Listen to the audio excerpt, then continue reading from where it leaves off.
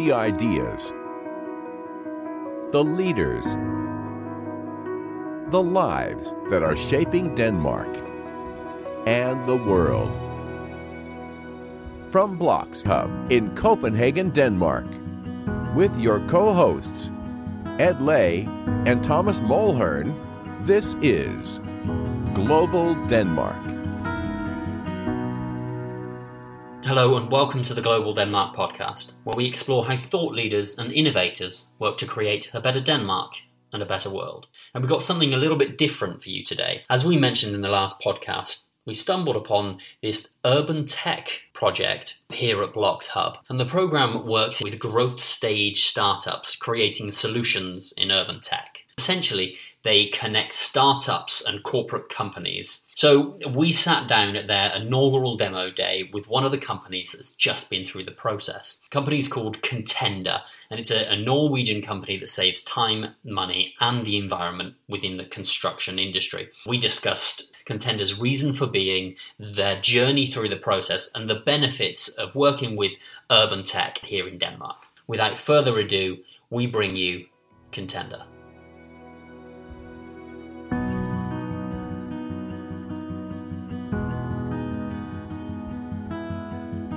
We are back. We have a very special episode today as we partnered up with Urban Tech. I'm here as always with my co-host, Mr. Ed Lay. Ed, looking good? How you feeling?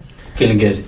Feeling good? Yeah, you? Yeah, I'm feeling great, thanks. It's Friday. And our guest of honor, Miss Kirsti Svenning. Yes, that will be me. The Head of Communications and Sustainability for Contender. Mm-hmm. Is that correct? That is correct. We're working out of Oslo. We're kind of a dispersed company, so it's a bit of Oslo, it's a bit of Bergen, it's a bit of France, a person in Lisbon, one in Poland, dispersed working. You can just work everywhere, and we kind of do. I think we've got 9 or 10 locations now. Fantastic. Well, first of all, amazing just to make it this far on the journey. We know there was tens of thousands of sourced applicants and narrowed down to 400, then 220, and then the top 10 that made it in this amazing urban tech startup program. Yeah, and here we are. And here we are on the demo day. Yes. For our audience, what is Contender and why is it important? Well, Contender in itself might not be important, but I think what we do matters. Contender is a startup company or a scale-up company now, based out of Oslo. We like to make a difference in the digitization of the construction industry. So our founders, they are 5 people, academics at heart. They figured, well, it's a very confusing business. It's very disorganized. The workflows aren't really working. The emails are just everywhere. Who did you get it from? Where are they? What did you tell me? Every project building that is handed over has like piles and piles of paper, PDFs now. But then, why not organize it? So back in 2009, I were working as a scientist in SINTEF, and then I broke out and started Contender. And they make BIMsync, which is a collaboration platform. BIMsync. So BIM, for any of those in construction, would know that that's building information model. It's a 3D presentation of a building, often known as a digital twin, but that's not very exciting. The exciting part becomes when you enrich the model, when you talk about the quality of the floor. For instance, you can say that it's flammable or non-flammable, or it suits the standard or regulations that it has that and that carbon footprint, whatever it is you want to measure. You can enrich that thing in the model. And to make it even more exciting, you can also check all those emails and all those meeting notes, because they're all in the issue management, all in the task handling. So say that you want to do something, or that you discover that when you have, the plumbing model merged with the architect model, and then there's a pipe that goes right through a wall.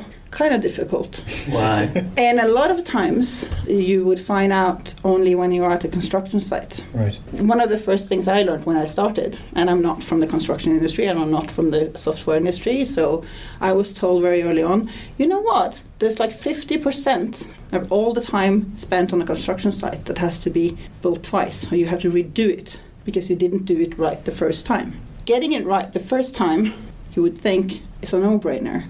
But that's kind of what the industry struggles with. Sure. So it's a way of increasing communication, enhancing the flow of the workflow, the processes. It's a way of getting everyone to access information in real time. and also makes it efficient in terms of time, money, environment. And does that 50% run across everything? So 50% more efficient, 50% less cost, 50% less time? Well, I would love to say yes. That would be a great value creation, wouldn't it? Yes, of course. But then again, that just might be the answer. Digitization, we're in the middle of a transition. Yeah. So you have some data here, you've got some results there. Some people, like we had one customer saying recently that he, in a month, spent 50 hours less on a project where he used BIMsync than he would in a project where he worked in a manner he used to. Sure. So that is the type of value. Sure. The value proposition is value proposition is good in terms of saving time. It's also in terms of increasing the workflow,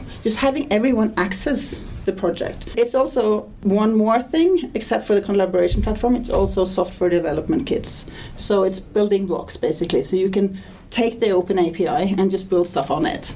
So we have a lot of people doing that. We have some people making like a cost calculation system, or connecting it to the Internet of Things and sensors, so you can measure air quality and then control that. So you don't have to go in each room. You can do it centralized, that type of thing, but you can do it in the model.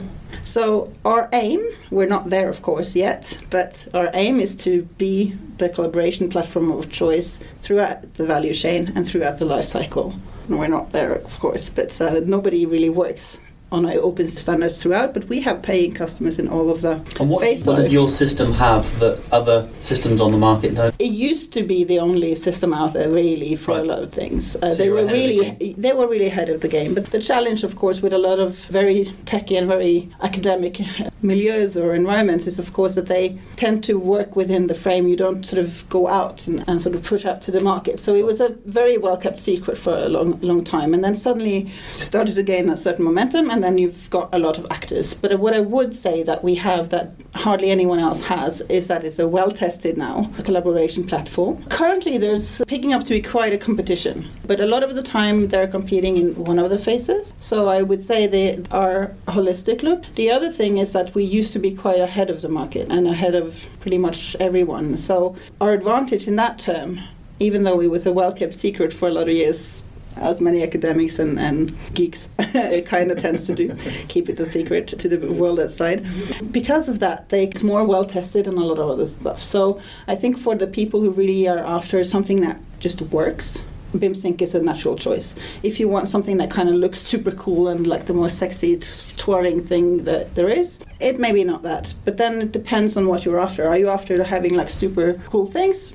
Maybe you're not trying us first, but then maybe if that thing doesn't really work in the end, maybe then we are there as a fallback. I'm not saying our competitions are bad, because there's a lot of good actors out there, and I think it was exciting sitting in Denmark as well, and that we've discovered as well in this context is that the Nordic tech in construction is quite high. Tell us about your journey through this process with urban tech becoming a scale-up. Did you ever imagine yourselves being here in Denmark? Well, of course we did. Otherwise we wouldn't have participated. You always have to vision what your goals are, don't you? But we figured it was a cool thing. One thing is that the fact that it's on sustainable cities. That's appealing to us. We want to make it different. We want to make digitalization count in the industry, make it sort of push the industry forward. Second, there was some interesting industry partners that were here. First and foremost for us, Covey. It was a way to get to talk to them in a more kind of broad way than we maybe would have done in a regular sales pitch. Yeah, what was it like to have access to a company like Covey?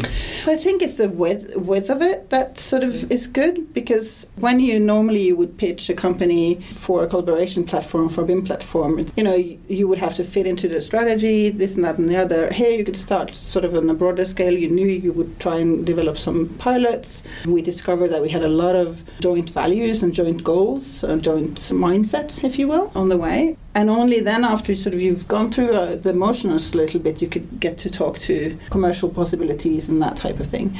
And I think for us it was pivotal that we decided to treat this as a start, because we wanted to do real projects. So we've got a road in Norway and we've got a school in Oslo. The road project is soon ended, but the school will continue. And you're collaborating with Coty on this project? We're collaborating with them on that, also beyond this project, beyond Urban Tech. So that's the first step. And then we're also getting into their VDC workflow network efforts inside. Why don't we talk about Urban Tech a little bit? Yeah, the program itself. Yes. Tell us about that collaboration. First of all, it's the world is gathered, and then for us in Oslo, it's a little step south, and all of a sudden you have a kind of access to the continent somehow. It feels more, it feels a bit more central.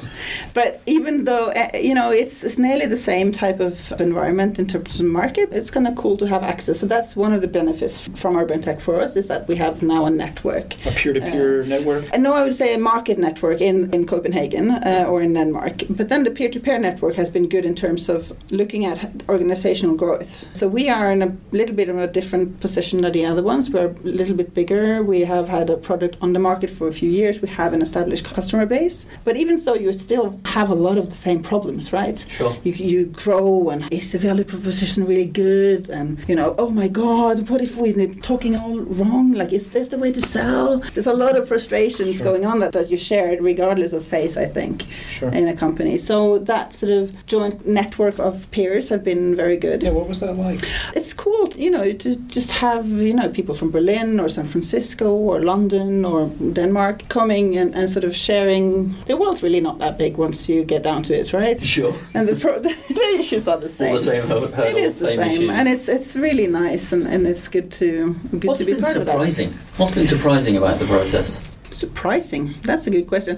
I think it's been surprising to see the possibilities that we could make out of it, because we've chosen to sort of utilize this quite, not aggressively, but quite extensively, I would say, because we had an extensive growth from before, and we've chosen to sort of take the framework that Urban Tech gave us, the lectures and the slides and the methodical input. If it fits in the process that we were at, we would just adapt it, and we've even flew in one of the mentors to Oslo for like a company-wide gathering to sort of increase and to anchor it in the company. So you saw immediate value in bringing them in? Yeah, so we wanted to make sure that we tried as best as we could to get value from Urban Tech into the company and our own process. So I think it saved us a lot of time in that respect, and it led us to come to certain conclusions earlier than we perhaps would on our own.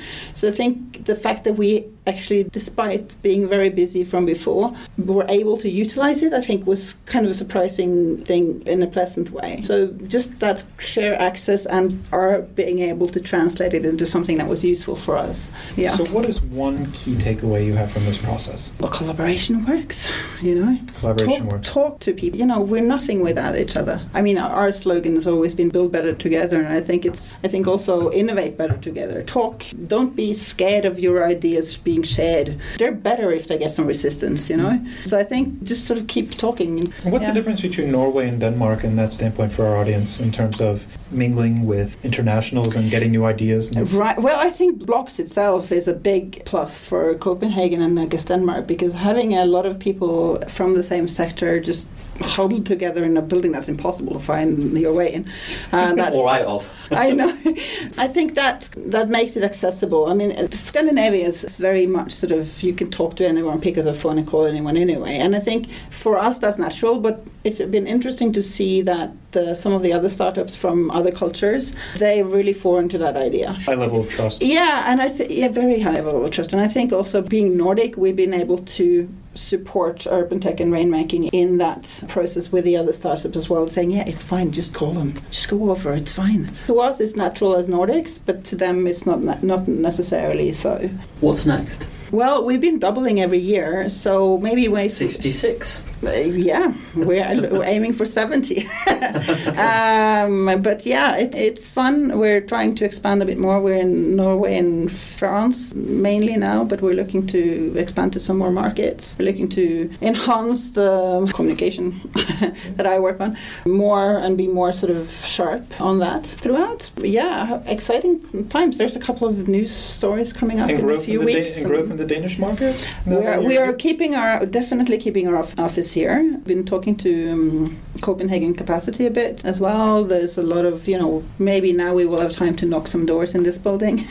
And we're definitely trying, and we're here to stay. You're not getting rid of us now. Excellent. Well, Kirsti, it's been a pleasure. We have one final question, and we ask this to all of our guests. Right. And that is, what can your company, you think, teach Denmark in terms of the way you look at problems? And what can Denmark still teach you guys, you think, through this process? Right. Well, I attended C40 a couple of weeks ago, the City Network for Climate. And one of the things that was not addressed there was the open standards. And they were looking very much to circular economy. If you're going circular, you cannot do it without open standards. So I think just saying that as often as you can is Can you break that down a little bit?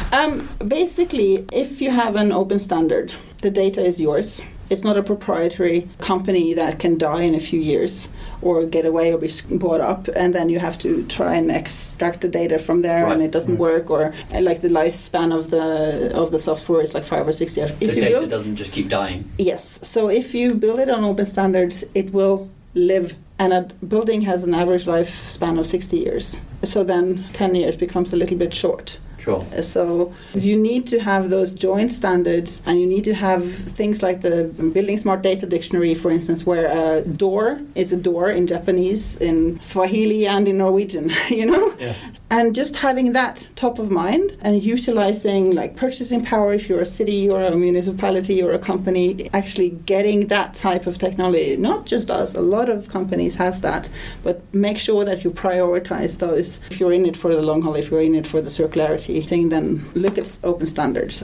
What can Copenhagen or Denmark teach us? Quite a lot. So I think that it's a fun pace here. It's like a fast-moving, very active, kind of agile. Very agile. So we were invited to a party at Bloxhub a couple of weeks ago, and then I had one of the mentors came up to me and said, like, you Norwegians need to stop being the underdogs. You always come here and think that you're worse than we are, but you come far. Just get your stuff up, get your act together, and be better at selling. You guys don't know how to sell. Is there even more yellow up there? So maybe being better at selling or being better at sort of daring to be a bit bold. I think the Danish are a bit more bold than us. All right, let's leave it there. That's perfect. Kirsti Svenning, true pleasure. Before we go, where can our audience find you guys? We're on Twitter, we're on Facebook, we're on LinkedIn, Catenda or BIMSync, depending on what you are. But the Catenda.no would be a good starting point. Excellent. Thank you very much for dropping by the studio. And to our audience, don't forget to jump over to iTunes, Spotify, Stitcher, wherever you get your podcast. And until next time, see you on the GDP. Are you getting the most out of your time in Denmark? Pick up the printed copy of the English language newspaper Copenhagen Post today to access relevant news and event information guaranteed to enhance your working and family life.